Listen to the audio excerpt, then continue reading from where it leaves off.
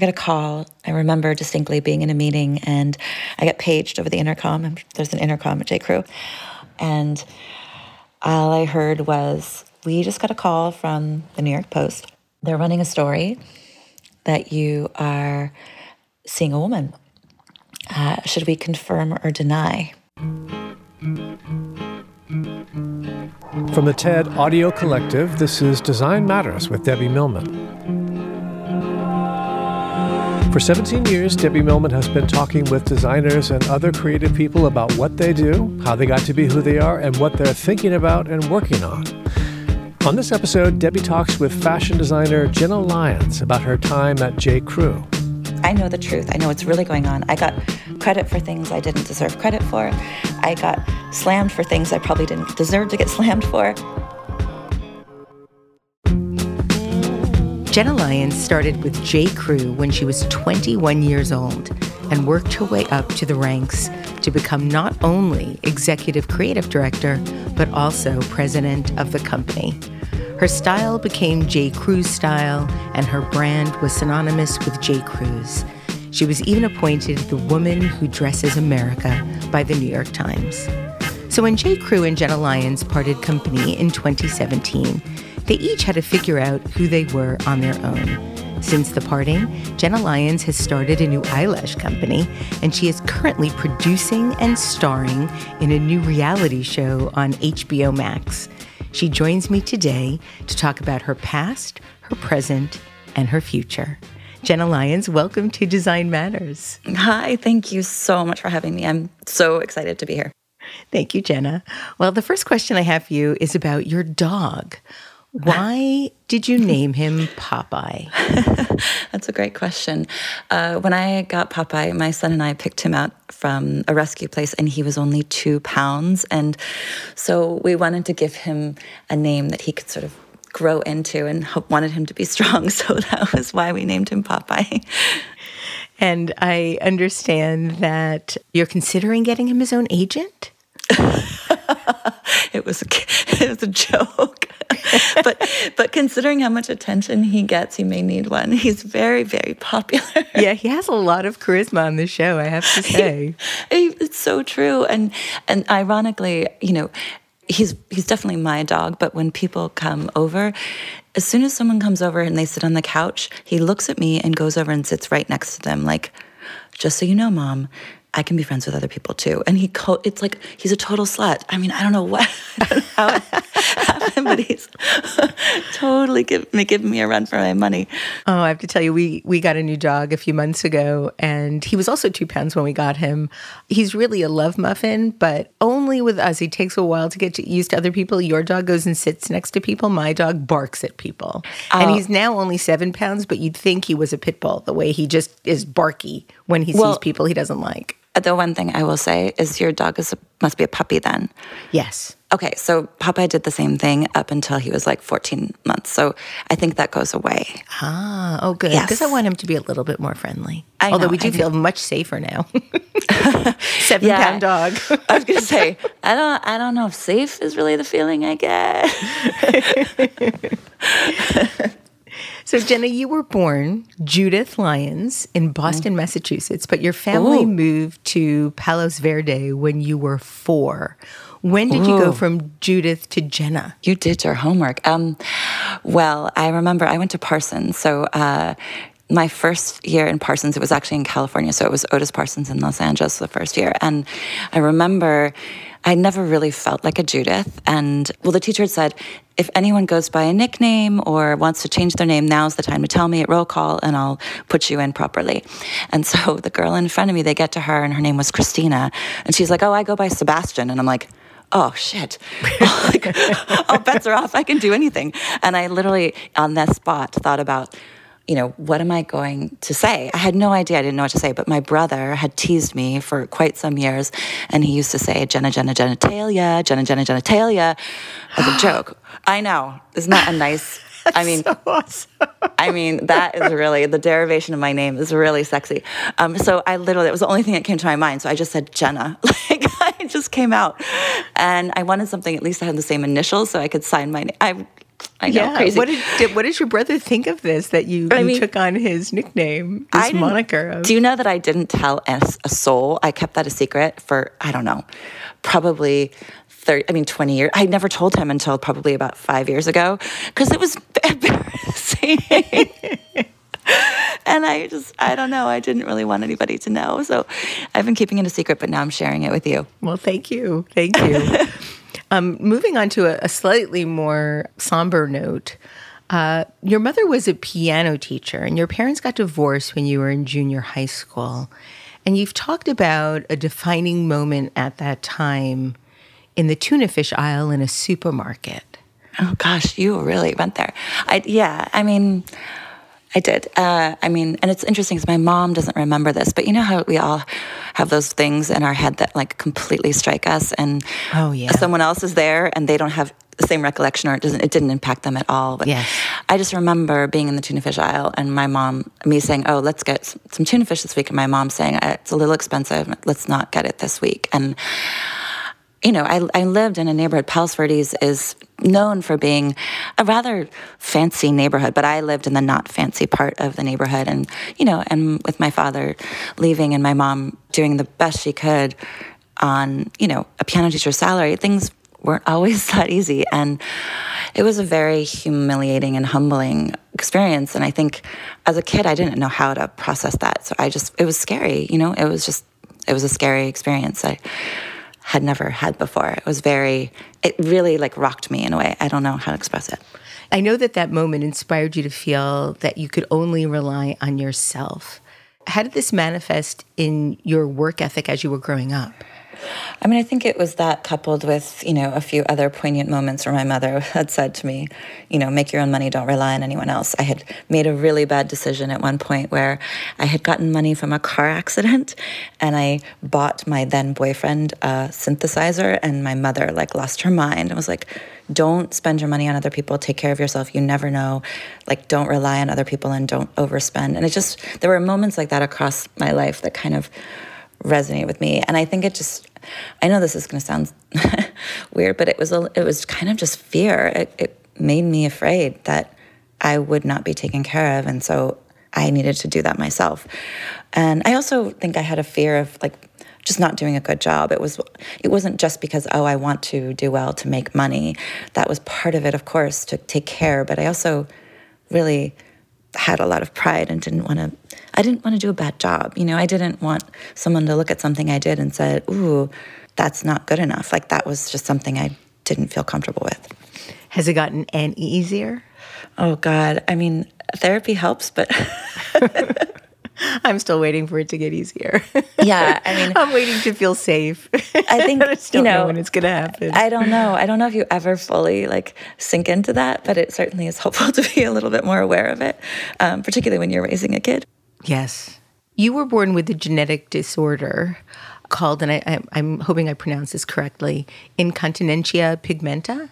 Pigmenta, yeah, you're very good. It impacted the growth of your teeth and your hair. And you've said that as you were growing up, you were ashamed of your condition. You also experienced tremendous bullying with your classmates. And I read that boys chased you and hit you in the schoolyard. Yeah. Did anyone try and help you? Listen, it was a different time. I think, you know, first, just to be clear, it affects the skin and the teeth and the hair. And for people who don't know, so my teeth grew in conicular, so that means like cones. So I literally looked like Dracula, and I had huge bald spots in the back of my head that I didn't actually realize were there until I was probably in 5th grade. And then my skin is kind of multicolored. It's darker patches and white patches. So I've got some sort of like vitiligo a little bit. Yeah, I have vitiligo, so yeah. Okay, I know so what that is. Yeah. And so, yeah, I think, you know, this was years ago. This was long before people really talked about bullying. A lot of people talked about, don't listen to them. You're beautiful. You know, and it's interesting. I've been doing a lot of reading. There's this guy, Brad Reedy, who I've been reading I listened to some of his podcasts and talking just about things you shouldn't say to your kids. And one of them is like, you know, you're don't listen to those people, you're beautiful, all those things, because basically what it does is it shuts down this idea that that you have pain. It's basically just completely not acknowledging what you're going through. And no one knew. My mother didn't have access to that kind of therapy or perspective. And people didn't talk about bullying. I was afraid to go to my teachers, and my mother didn't know what to do. I didn't want her to go to the school, and then the kid that hit me get in trouble, and then he'd hate me even more. You know, it made it worse. I know that happened to me too. It's just there's not worth it. No way out of it. So I just kind of dealt, probably not in the best of ways. By the time you were in the 7th grade, you were 6 feet tall. Yes. And fashion was a challenge for you, and you mostly had to shop in the big and tall section of stores. And all that changed when you took a home economics class and you became fascinated by the world of sewing and making clothes. And I read about a yellow rayon skirt printed with jumbo watermelons that you made. And I was wondering if you could tell us more about that. I mean, gosh, you really, I'm so impressed. I was incredibly tall and incredibly thin. And I know that sounds like a blessing, but at the time, this was before there were skinny jeans for girls, and there was no tall section for girls. Like, I couldn't wear pants. And I had all these scars on my legs, so I was trying to hide them. So I needed pants. And I found myself just really unsure and buying really big clothes so that they would hang longer and fit. I thought I was a size 14. It turns out I was not. And so when I made that home economics class, the thing I wanted to make was a skirt that would actually go to the ground, because nothing would do that on me. And so I was, through the process of making something my own, I had to measure myself and then make the skirt to my measurements. And I put it on and I was like, oh, I'm not big. I'm actually kind of thin, and this looks kind of good. And then I wore it to school, and the most popular girl in school, this girl, Dara Peterson, sent me a note in social studies and was like, hey, I love your skirt. Where'd you get it? And I was like, I'll never forget the moment. And I said, well, I made it. And she was like, would you make me one? And I thought, that was the first moment in my life where I had gotten positive feedback for the way I looked. On top of that, I made it myself. And it was just kind of a little bit of the best Pandora's box you could possibly open at that time in my life. I was really struggling. None of the boys wanted to go out with me, in quotes, because I was a head taller than all of them. I also, my teeth were still really not great. And I'm sure people looking at me like, I don't want to kiss her. And so, it was just an incredible experience. And I really, I ran with that one. I won the Home Economics Award in high school and the only reason I won, it was because we did cooking and sewing in home ec. And I didn't and still can't cook. But my mother was a seamstress, and my mom made clothes. She put an ad in the Penny Saver, and she made clothes for women that were tall and thin or thick, people that couldn't buy clothes anywhere else, and she would make their clothes. Amazing. And so she would make all these beautiful drawings after she made them, and she hung them up in this little studio that was in our basement. And so we didn't have any money, but she taught me how to sew, and I would make all my own clothes, which I thought were the coolest. But thinking back on it, they weren't. It wasn't a beautiful the description that I read about the skirt, that it was long, liquid, and cut on the bias with an elastic waistband and a hand-stitched hem. The skirt turned out to be an epochal piece of rayon, and mine were pink polyester, puffy sleeves with an appliqué purple butterfly. Hey, listen, and I had a pair of red corduroy overalls. Yes. Listen, I'm all in. That sounds amazing. I literally, I think there was one year where I dressed in nothing but shades of purple. So have at it. I'm all for it. I still have mad sewing skills, but nothing like you. Oh, no. I went to college for 4 years, and one of the things we did was sew. It's basically going to trade school, but I don't know if I could sew that well anymore. It's been a long time. Now, you said you use clothing as an armor, and that your personal style changes based on how you want to feel, even if you're faking it. And I know a lot of women do that. They feel so much I put on makeup today so that I would feel more confident, talking to you face to face through Zoom. What makes you feel strongest? It really depends on the moment and what the occasion is. I think I can give you an example of, I am on the board of Shake Shack, and they had a retreat, and they asked if I would talk at the retreat. And I realized that they all expected me to be businesslike and very professional. And so I chose to wear a sequin jacket that was incredibly sparkly and 80 million different colors of sequins. It's one of my favorite pieces. And mostly just because I wanted I wanted people to see me feeling fun and relate and I didn't want to be what they expected. I wanted them to see like a fun part of me and a sparkly part of me, and that was important. And it really just depends on the moment. It doesn't always work either. Like sometimes I try really hard, and I don't feel great.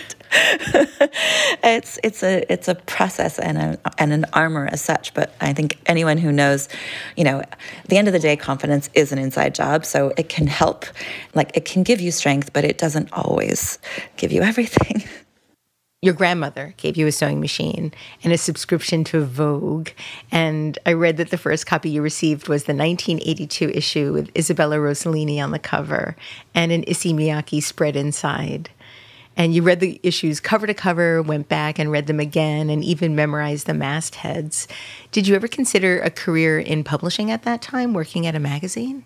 I did not know anything about the fashion industry. I didn't think that I would ever meet an Anna Wintour.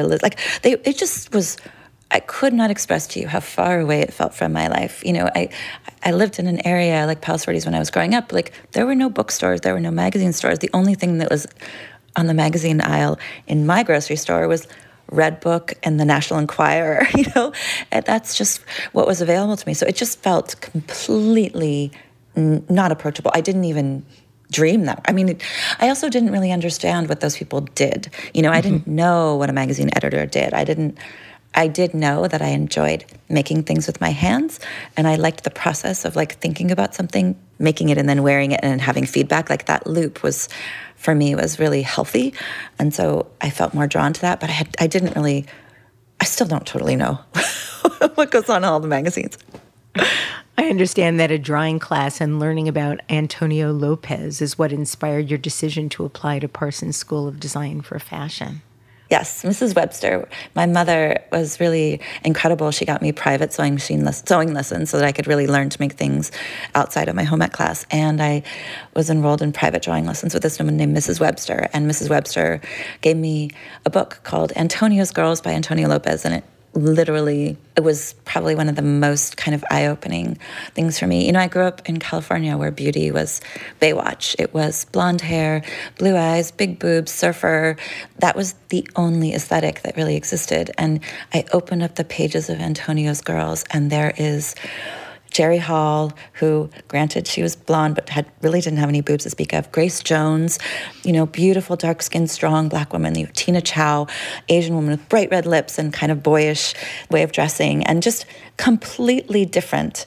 Marissa Berenson with big locks of curly hair. Nobody wanted curly hair back. It was just, I realized that there was another type of beauty out there, and the way that he photographed them was not like what I was seeing in the magazines. It wasn't polished and perfect. They were beautiful, but they were free and sexy. And I was just completely taken in. And it got me. I was like, I want to go to New York. I want to be wherever this person is, wherever this idea of beauty is, I want to go.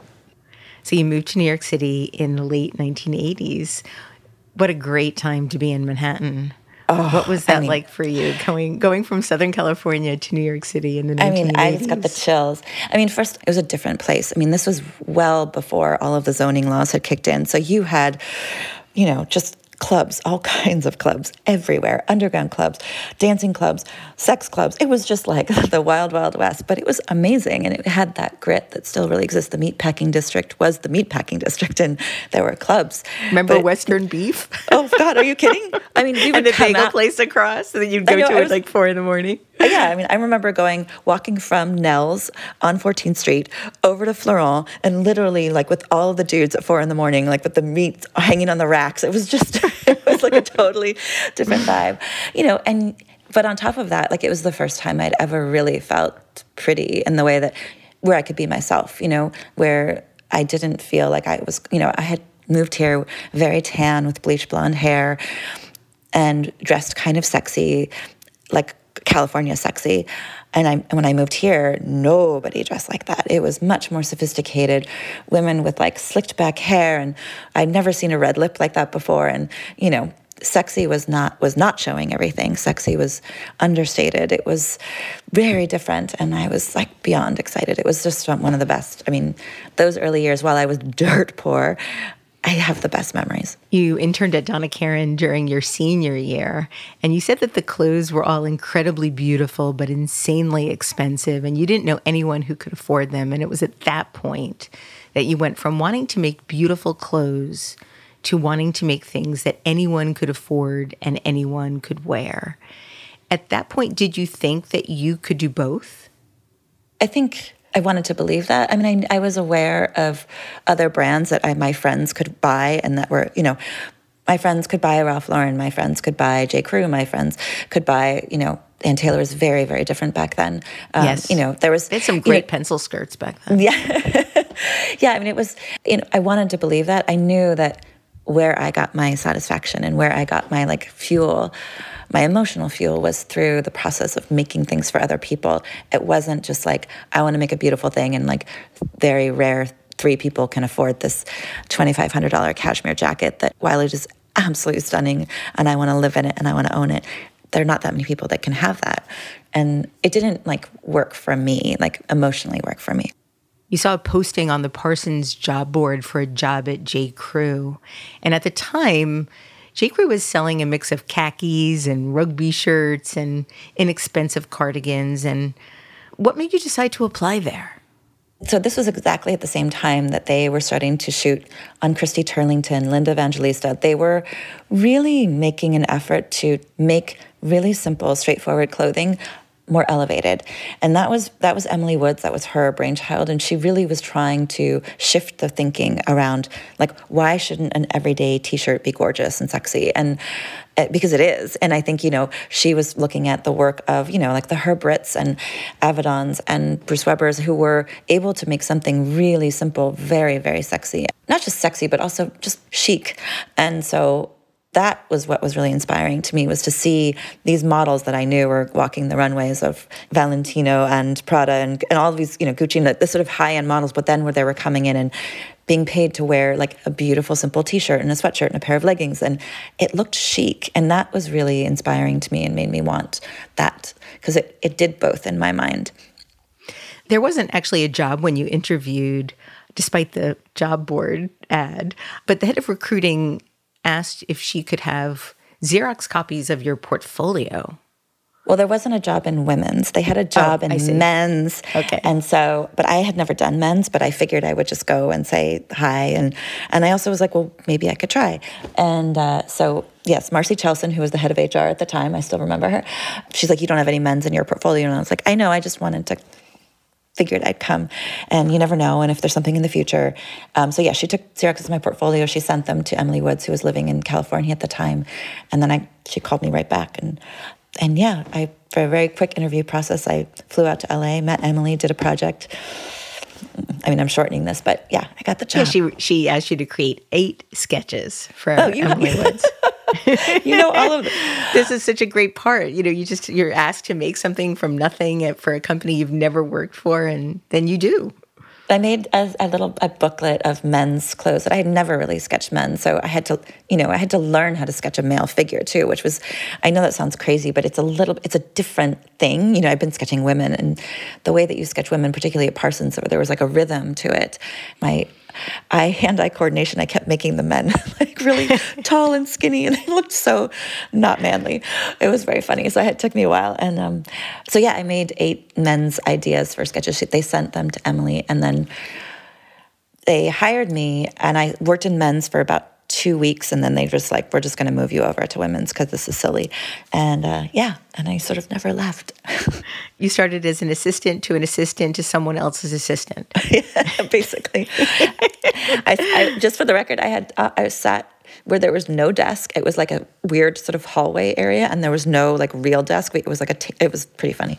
This was the early days. What was it like to first start seeing people wear something you designed? It's interesting. If the first time it happened, it felt the same like the 700th time it happened. It's so, I don't know, it's so exciting. It doesn't matter if it's a rugby shirt or a pair of khakis. There's some weird sense of pride that someone parted with their hard-earned money and they liked something that you touched enough to purchase it and then put it on their body. And that's just kind of amazing. It's an incredible reflection. It's really powerful. I know it sounds silly, but it really, like, it worked for me. Were you making your own clothes at the time? Oh God, I mean, no, I was working a lot. It was very, the company was still very young, and it had a very kind of mom and pop attitude. And I was really excited and into it. I worked till 10 o'clock at night. You also have to remember, this was before computers. So we were sending faxes, like handwriting long form faxes every night about communicating with the factories about what we wanted to tweak or change on a garment. And the process of making clothes at that point was actually really laden with kind of busy work and memos. It was really hard. So all of the sketching and all stuff was done, in the evening hours, and like writing memos about what kind of button I was looking. I was just on phone calls with button vendors. It was a very different world. By 2011, you've said that you and your colleagues were lost soldiers working away, following orders, and you were shell-shocked and burned out from what was going on. What were you imagining your future would be at that point at J.Crew at that time? The dates might be a little bit off, but it was really right before Mickey Drexler came in. And it's really hard to put into words but before Mickey joined, I had literally been through 3 complete line redos. It was exhausting. We had a woman named Jean Jackson, who had been brought in by our parent company who owned us, who wanted her to help and consult. So I was sort of following her direction. Then we had a CEO who had not come from apparel, who really didn't understand fabric. And it was a lovely man, but just did not have the background for it. And then he was gone. Then this other man, Ken Pilot, came in. He stayed for 6 months. But in that 6 months, we did a total redirect. And it was just, the trickiest part was, I don't know if I believed in what I was doing, but you get into this weird situation where in order to keep my team, I needed to hold it together, and I needed to try and motivate them. So I had to drink the Kool-Aid and really try to push through. And, particularly when they're coming to me and saying, I want to leave, I don't want to be here. And I'm like, please stick it out. And they're like, well, are you going to stay? And I was like, oh God, I wanted to go too.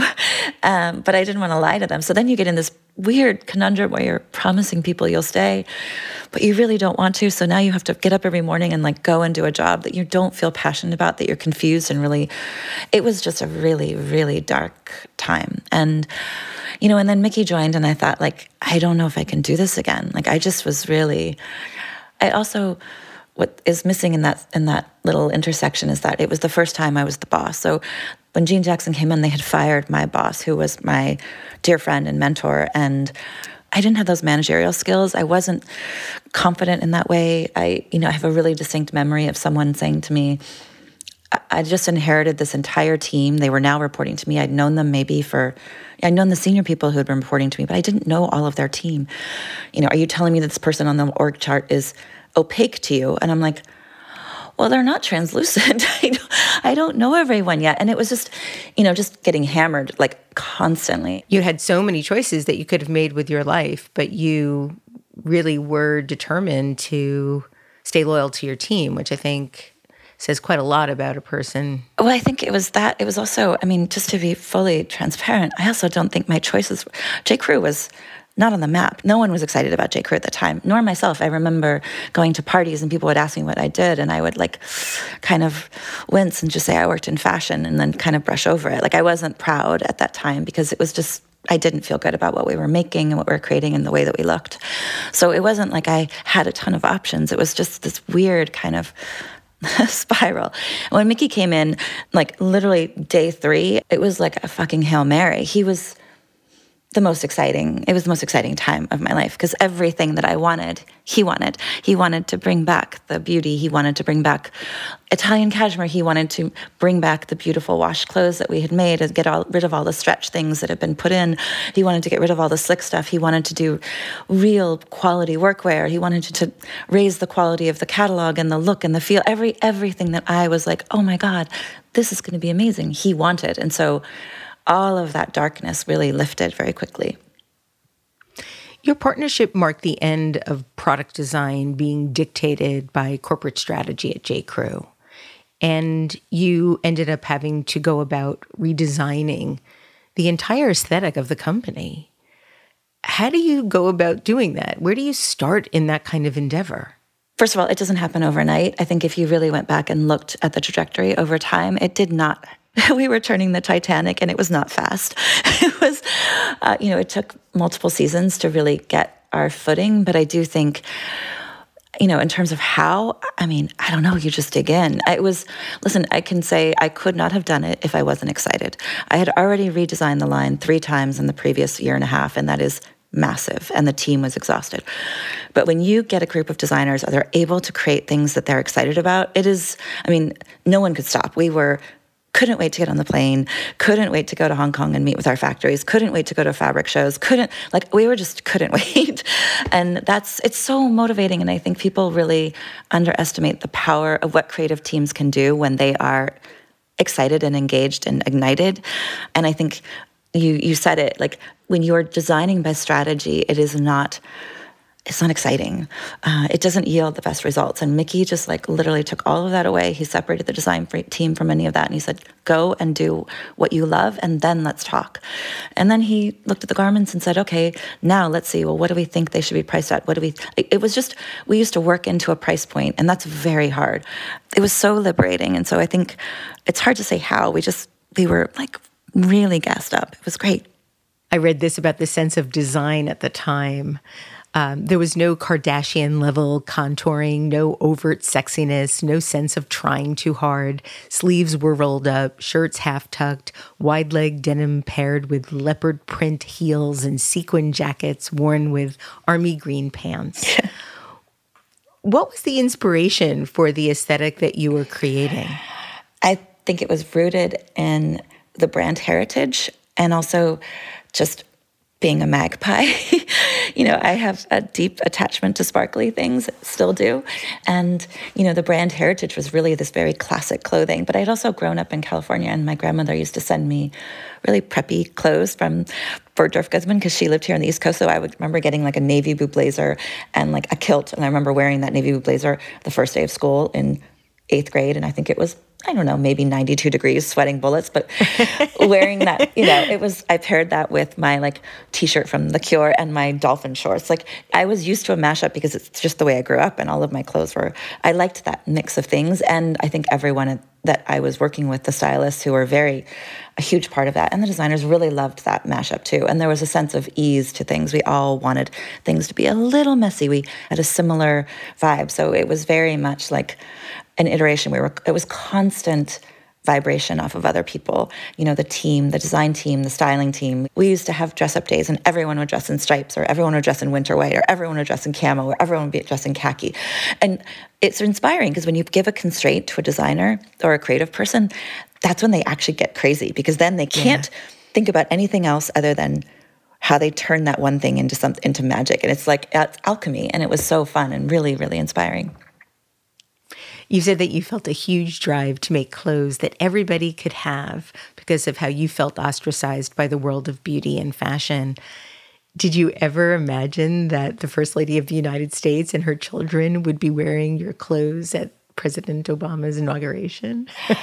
No, not in a million years. I have to pinch myself, and I still I miss Obama's socks. I have everything about them. It was such an incredibly inspiring time, not just because they were wearing our clothes, obviously, but because there were a couple of really huge markers. Obviously, it was the first time our country actually voted to put a Black man in office. That's incredible. It felt so hopeful to me. It felt so exciting. And on top of that, they were so real and connected. They did everything differently than what the past presidencies and first ladies had done. They connected with people. I think that's what was so incredible when Michelle Obama went on to the Jay Leno show and said, "I'm wearing J.Crew." That was a way of connecting with people. She was trying to say, I'm just like you, and she did. And I think that really resonated with people. And I think just from a brand perspective, but also from a personal perspective, it was so exciting. And then on top of that, in his inaugural speech, he talked about gay marriage. And that's, the first time a president had publicly acknowledged that it was even a thing. And that's, it just felt really, really hopeful. There was something about, and something that's still, I think, really unique and special about Michelle Obama's fashion style. When she was in office, there was a blog that was recording every single thing that she was wearing. Oh, yes. And I would go to it every single day. And And then the book came out, and there was something so, and I'm still so dazzled by her sartorial choices and the way she combines things. Completely. Everything was so beautifully done, and it looked so effortless. And I can't imagine that it was, but it seemed like it. Well, I know she had some very talented people working with her. Obviously, Ikram Goldman, who has a store in Chicago, who, she was behind that, and Meredith Koop, who I think was also really helping to make sure that, she had access to things. But again, she took choices like no one I've ever seen. What I've really loved is seeing her post-presidency, because watching her, the outfits are like, to die. I the thigh-high gold boots and I can't. I die every time. I'm so in love. In 2008, you became executive creative director at J.Crew. In 2010, you became president of the company. And I read that the decision for you to take over as president was a 2-second conversation with Mickey Drexler. Is that true? He's very decisive. And I think, just to be clear, and I think I want to clarify this for some people, because I realize that it does get confusing. I was president and executive creator of J.Crew Group, which is J.Crew, Madewell, and J.Crew Factory. So it was all 3 of those brands. And so that was where it was like the scope of the project was pretty massive. And I think I get sort of separated and put only into one bucket. And I think it's hard to imagine like just how intense the job was, but I think it gives context. I think the conversation with Mickey was only 2 seconds because it wasn't much to say. I think he had been gearing up to it. Mickey is very transparent, and he is clear about what he likes and what he does not like. In meetings, he would reference or defer. He would include me on things that I hadn't been included before. It was becoming apparent, I think, to not just myself, but other people around me, that was where things were going. So when it happened, I remember walking out of the room just, being sort of shell-shocked. I hadn't really prepared for it. And I never expected it to happen. And then when it happened, I couldn't really process it. It was a little overwhelming. It wasn't what I had ever expected for myself, nor dreamed of. You helped the company triple its revenue from $690 million in 2003 to $2 billion in 2011. And in 2013, the New York Times wrote an article about you with the headline, "The Woman Who Dresses America." But the New York Post also wrote a piece, nasty, snarky piece, titled "Too Big for Your Britches." Yes. How hard was it to balance how the media was measuring you and how you were measuring yourself? Oh, God. I remember listening to Barack Obama actually talk about this. He was like, listen, I don't read the press. I rely on my team to tell me what's important and what's happening, if there's something I should know about, good or bad. And I know that obviously I was nowhere near as big as him, but I think I decided not to read things, and I stopped. And the reason was, and his perspective, and I believe this, it's like, if you believe all the good, then you have to believe all the bad. Like, the fact of the matter is, I am the only person, I know the truth. I know what's really going on. I got credit for things I didn't deserve credit for. I got slammed for things I probably didn't deserve to get slammed for.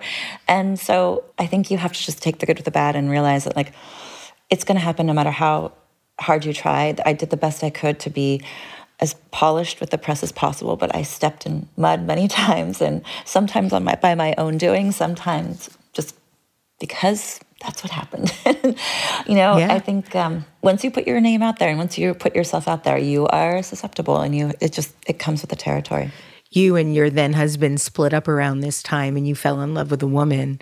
What was it like to have everything you wore, everything you did, even your relationship and your then husband under such scrutiny?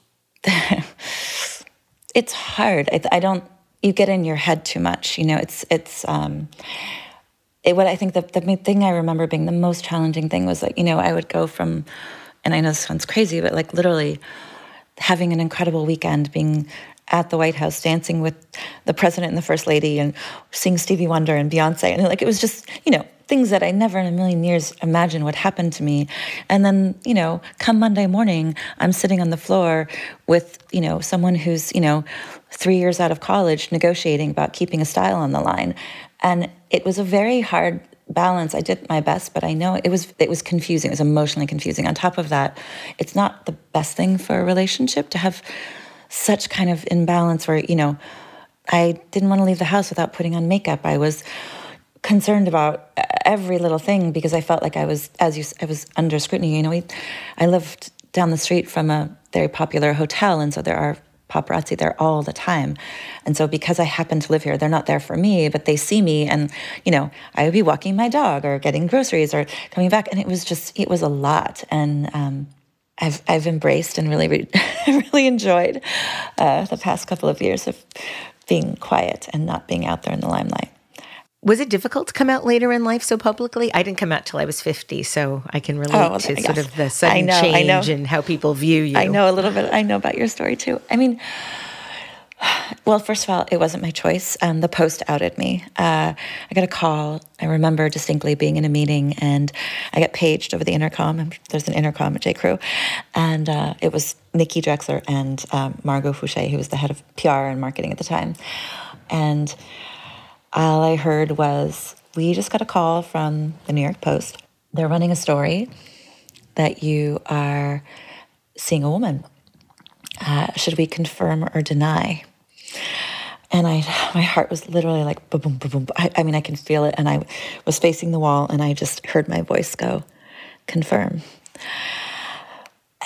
And there was silence on the other end. I don't think they knew what to say. They were just like, okay, I think we need to talk. And I was like, okay.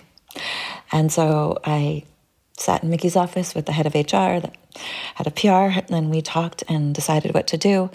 I will say I was treated with so much like understanding and respect and acceptance, and that was really incredible, because I think had that not happened, I think it would have, while it was really challenging, I think it would have been much, much harder. And I'm deeply grateful for everyone who like held me in that moment, because it was really terrifying. I had not told my mother. I had not told my ex-husband. I had not told my son. I had not told my friends. I had not told my family. It was very new. It was, you know, this person had been my friend, and I mean, we're barely in. I think we, you know, it was so new. I didn't really know what was happening. Right. And so, yeah, it was. It did make it so that I didn't have to come out. It's interesting. It's not even just the sort of switching teams. I think it's also just the letting everybody know in your life that's important to you, so that they feel included in something that's happening. I had a friend that got very angry with me. Then she found out that I told my cousin before I told her. Right. So it's like just that sense of people wanting to feel like they're part of what's happening and not left out.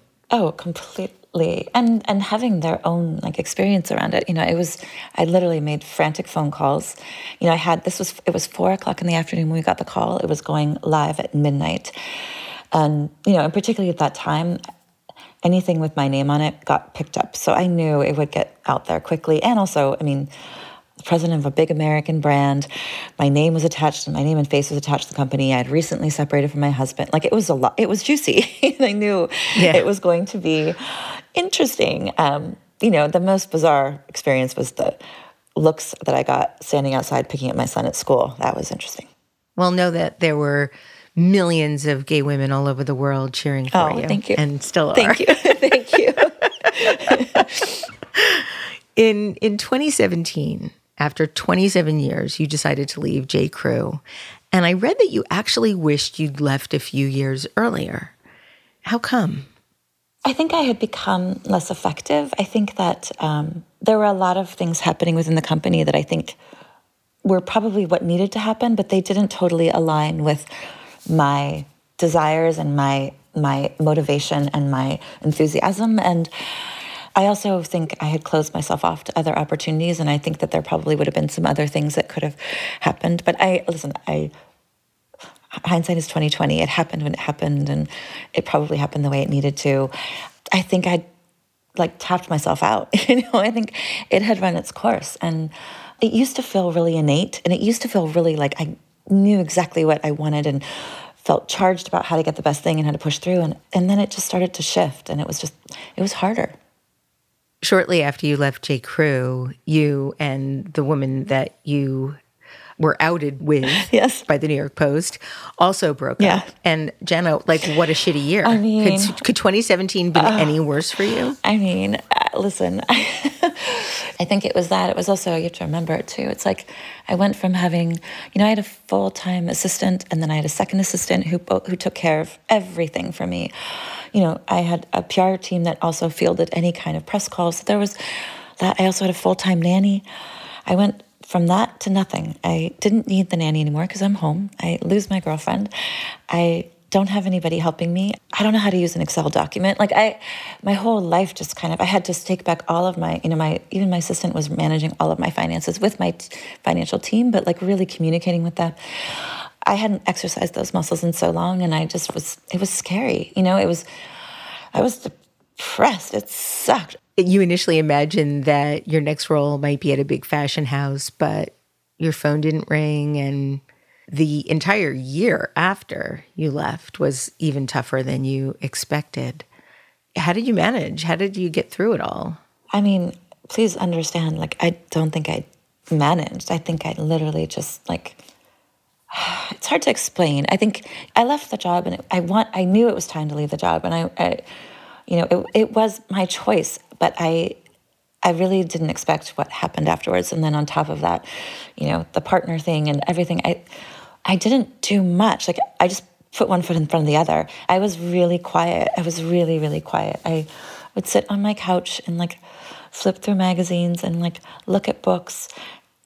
But I don't know if I retained anything. It was perfunct. It was strange. I barely remember some of it. I would think I was really depressed, and I just didn't.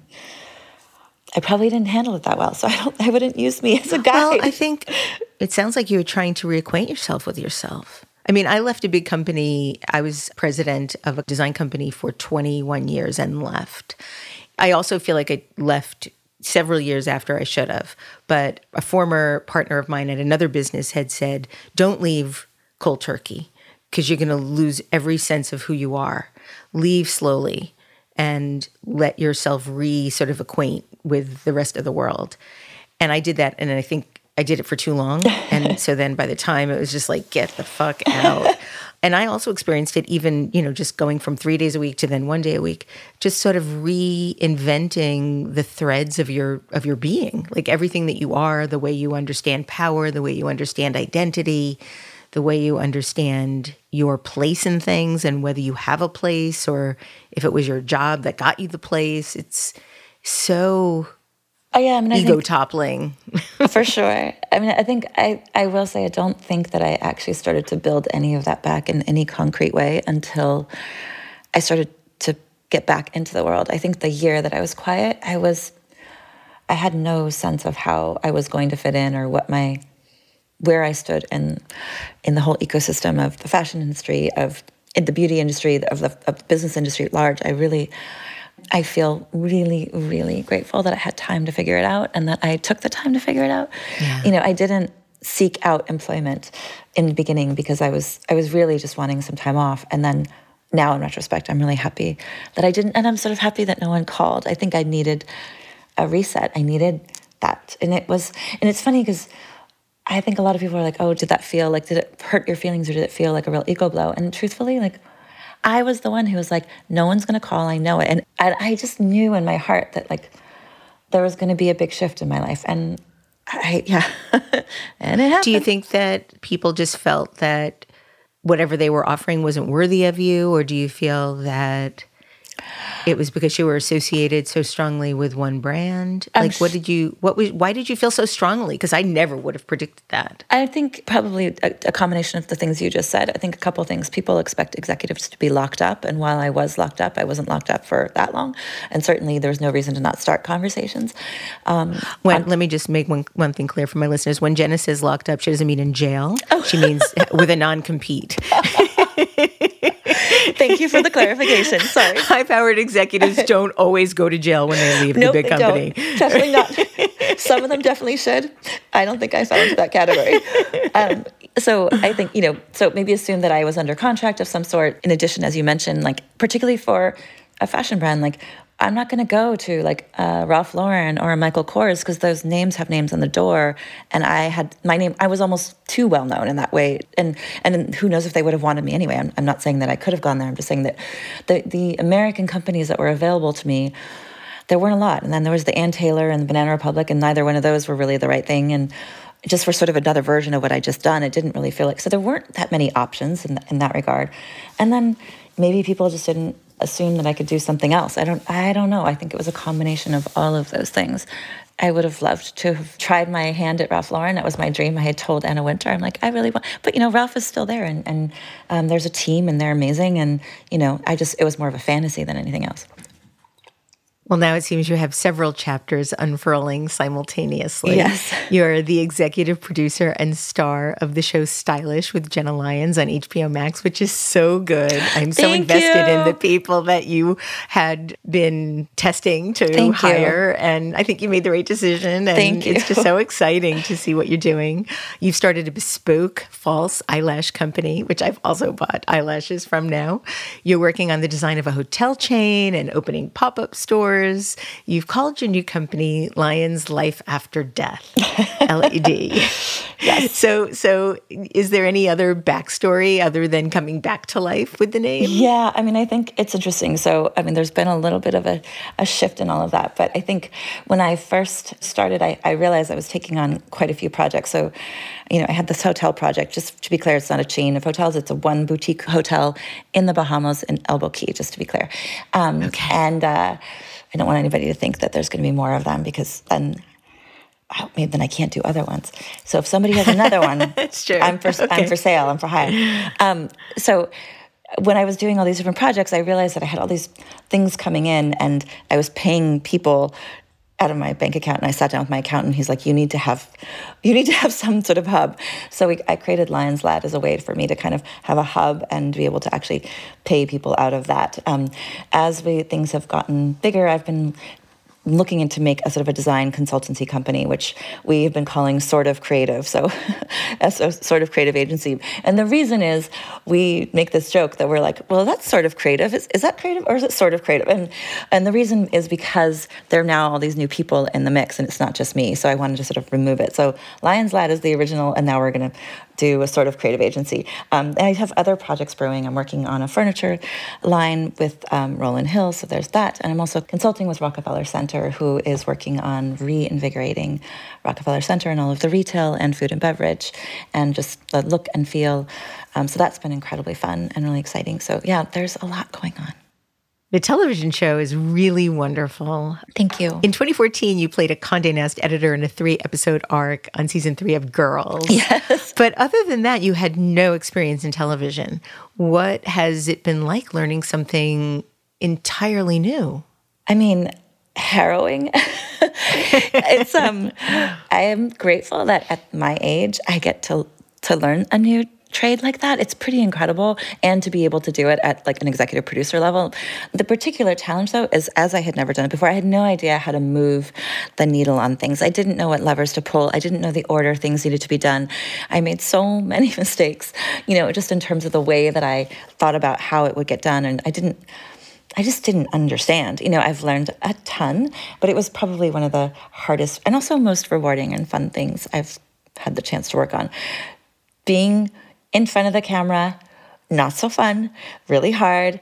The number of times I went to the bathroom with my mic on and I'm like, why am I so hot? I'm like, oh, I have a microphone on my back. And then I realize I'm sitting on the toilet, or like having a conversation in the corner, talking to someone, you're like, and you realize that the camera guys, everyone can hear you. I can't, it's very invasive. They were in my home, they were in my office, they were in my underwear drawer. It was a lot. You were involved in literally everything, from the graphics to the music to the editing to the color. I know you experimented with 54 names before landing on Stylish. Yes. This show is sort of a mix of both. I described it before as a reality TV show, but it's really kind of a reality TV show and a documentary. And so why this hybrid approach? I think mostly because I wasn't comfortable doing a reality show based on the way reality shows were being put out there at the time. And so when I originally spoke with the network, it was really important to me that I wanted it to be reality, meaning wanting it to feel real and not with quotes.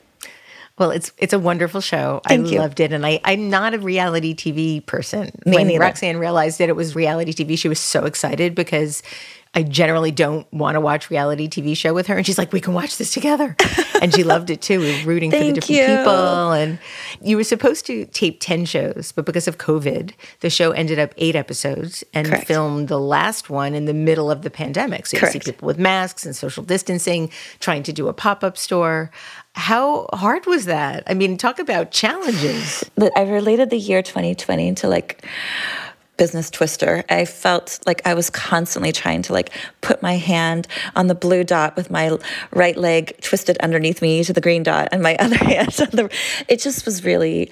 There's nothing about the way that I'm used to working that is connected to distance and COVID and all. It was just the most incredibly challenging. We shot the last episode. It was so incredibly hard, not to mention the fact that it was like 100 degrees every day we were shooting. We just happened to pick the final week of filming to be the most excruciating week of the year.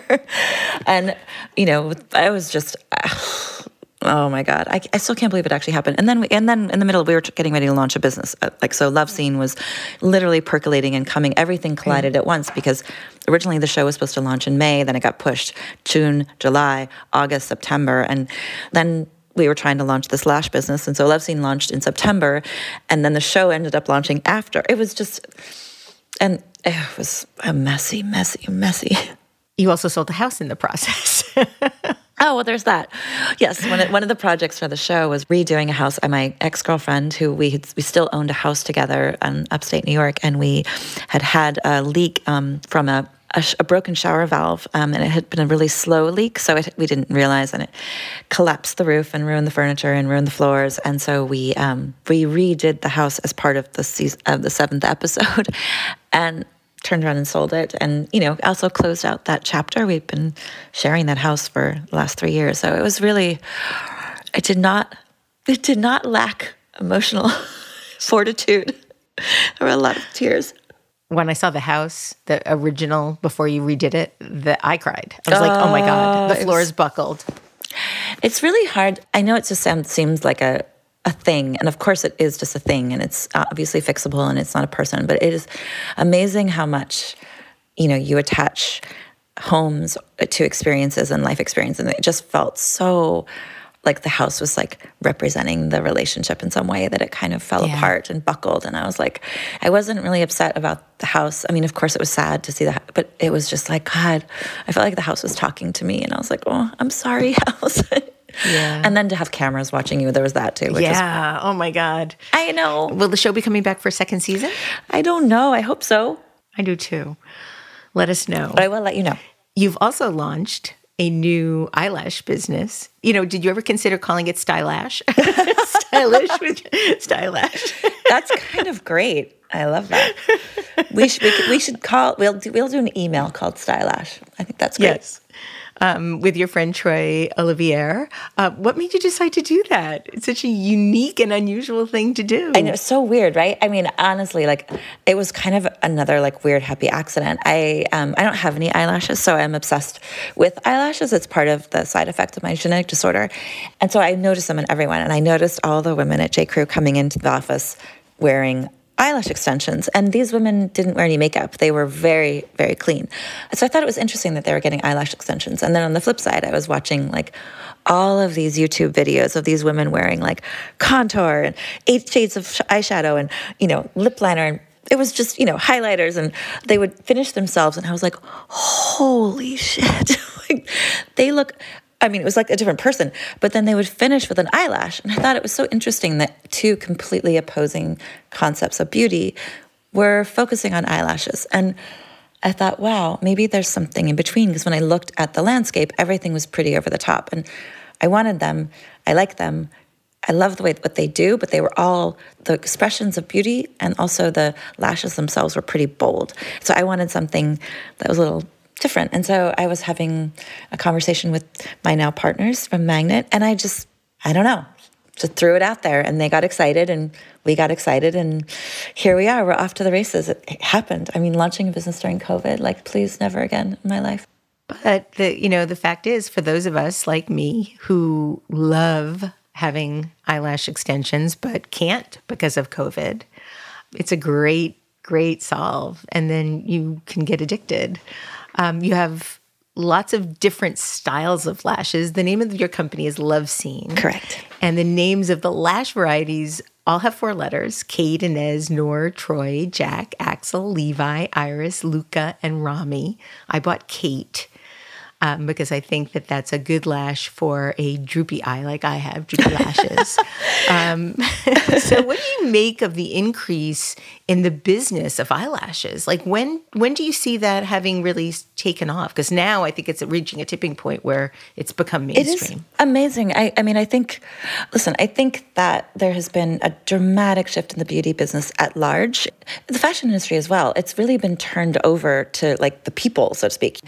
It's moved away from the industry pushing down and telling you what you should have. And now it's the people are saying, this is what we want. And the businesses are listening. And I think that is pretty remarkable. It's a massive paradigm shift in business in general. And so I think as you see more people doing makeup videos and putting lashes on, there's a clear understanding. And I think businesses are starting to understand that there's all different desires. And while for the most part, you had a pretty singular look and feel in the beauty industry. The glamour was kind of the same. If you looked at Maybelline, Revlon, CoverGirl, all the big ones, they didn't look that different. And so now what you're getting is, you're getting Huda Beauty, who's doing total over-the-top glam, and then you're getting Ilia, which is doing really pared-down clean. You have Glossier, which is like literally like just, sort of kissing yourself with beauty, but not really changing yourself. There's all different ways that people are playing, and I think it's changed the way that industry has addressed things, and I think it's given the biggest shifts, I think, are eyelashes for one, and then just skin foundations. If you look at the world of foundation, it is literally 100 million times different than it was 5 years ago. There are so many more options, and I think that's incredible, and there should be. And ironically, that's just what we're trying to do is eyelashes were pretty much only for people who really wanted big glam and big makeup. And what we're saying is, okay, well, what about the people that don't want big glam and big makeup? Right. Still want the kick, but don't really want to do that full expression. I don't like to wear black eyeliner all the time. I can wear the Luca or the Iris in brown and do a tiny little bit of brown shadow on my lash line. And I don't get that heavier makeup look, and I can wear them like walking my dog, which I normally do. I love it. Yeah, I love beauty that is easy. Me too. I love the new brow craze as well. So I can do my brow and I can have a lash and just throw on some lipstick and that's it. Totally. And I still kind of look more put together than I would if I just sort of rolled out of bed. Totally. I mean, especially in a Zoom call, like I really do think about it. Like, when I put on a lash, and I've gotten good at it. The tool has helped tremendously. I know you said that you had a little bit of a hard time. I am sending it. I'm learning. It is. Listen, everyone does, and no one gets it right the first time. I have now learned some tricks that have really helped, but the tool makes it much easier. And now I can get them on in like 2 seconds, and I'm like, damn, it really does make a difference on my calls. I'm like, ooh, snazzy. Well, I understand before the pandemic you had never heard of Zoom. I hadn't either, actually. I hadn't. I had never been on a Zoom call. It's also like my work is so tactile. It's interesting. I was talking to the girl from the Crown Affair. They're a brand of hair care, and we were texting back and forth because she had posted all these pictures of her getting ready to producing the line, and there were all these boards lined up, and it's like, oh God, like I've never missed a board more in my entire life. Like boards with images where you can move things around and pin it over here. Yeah. It's like, I don't want to pin it on a computer. I just don't want to. I want to touch it. Me too. Jen, I have 2 last questions for you. The first, I understand Ashley Merriman, the chef at the restaurant Prune, has been cooking for you. Yes. Her wife, Gabrielle Hamilton, was a guest on the show a few months ago. What kinds of things are they making you? Oh my God. I have to say, it's like the saving grace of COVID. I have been eating like a fucking queen. It's amazing. There's this stuff I call crack, which is basically, it's this roasted smoked tomatoes with onions and olive oil, and it just goes on anything. It is probably one of the single best things I've ever had in my life. She makes this merguez stew that is to die for. She makes the most incredible white bean salad that I like, absolutely. White bean salad and a white bean soup that I love. A 6-onion French onion soup that is insane. Duck breast with and agrodolce. Do you know what? I didn't even know what agrodolce was. I don't know what that is. It just sounds good. It's like onion crack. It's basically all these different onions, and then you put them in a pan with a little bit of butter and a little bit of sugar, and then it's insanity. It goes on everything. Wow. I could go on and on. It's been the best. She's incredible. I'm so lucky. So my last question is this, Yes. And it's rather silly. I understand that texting has saved the relationship that you have with your mother. It's totally true. I hate to say this, my mom, and she will say this, that my mom suffers from Asperger's, and it's not as easy for her communication. She just doesn't always know how to emote and finds it troubling and challenging, and we've struggled. And it's really interesting, you can change the tone of a text so deeply with a heart emoji or a crazy face, and now that she's gotten used to it and understands how to use them, a lot of things that I think would have been said before that it might have fallen flat or might have triggered me into feeling like maybe the way I interpreted it, with a simple heart and flower or exclamation point have completely changed. And it's really softened our engagement and made it easier for us to connect more frequently, and just be, sharing pictures and liking things on Instagram. I know it sounds crazy, but it's been really, really helpful. No one would have predicted how popular texting was going to be. There were no futurists saying, we're going to all be using emojis in 15 years ago. But there's something about the efficiency of it that I think is sort of democratized conversation in a lot of ways. I'll say, oh, I miss you. I can't wait to see you in a different, with a bunch of hearts. It somehow feels different than, when you're on the call with your mom, you're like, okay, bye, Mom. You don't take the time, whereas there's things I'll say in text that I probably wouldn't, and my mom made her own emoji. You know what I mean? What is it called? What are those things called? An avatar or I guess a Bitmoji? Bitmoji, yes. My mom has her own Bitmoji. My mom is 88. My mom's got a Bitmoji. She sends that thing through. I'm like, yes, Mom. It's so great. So awesome. I know. I'm so proud of her. You go. It's incredible. And I think I don't know, that's the kind of stuff that it really does, it helps. It feels like she's always been really good at being on top of whatever is now, because she was a piano teacher, so she always was around young kids, which I think is really incredible, and so has kept her kind of connected. And now she's really tries. She tries very hard, and I really appreciate it. And it's definitely hats off, Mom. Nice work. Jenna Lyons, thank you for helping to make the world a more stylish, joyful place. Thank you. And thank you so much for joining me today on Design Matters. Thank you. Yeah, I'm so impressed with your research. That was an incredible interview. I really appreciate it. And it was so incredibly nice, so nice to talk to you and meet you. Stylish with Jenna Lyons is currently on HBO Max, and you can read all about her new eyelash line and buy eyelashes for yourself. Lovescene at lovescene.com. This is the 17th year we've been podcasting Design Matters, and I'd like to thank you for listening. And remember, we can talk about making a difference, we can make a difference, or we can do both. I'm Debbie Millman, and I look forward to talking with you again soon. Design Matters is produced for the TED Audio Collective by Curtis Fox Productions. In non-pandemic times, the show is recorded at the School of Visual Arts Masters and Branding Program in New York City, the first and longest-running branding program in the world. The editor-in-chief of Design Matters Media is Zachary Pettit, and the art director is Emily Weiland.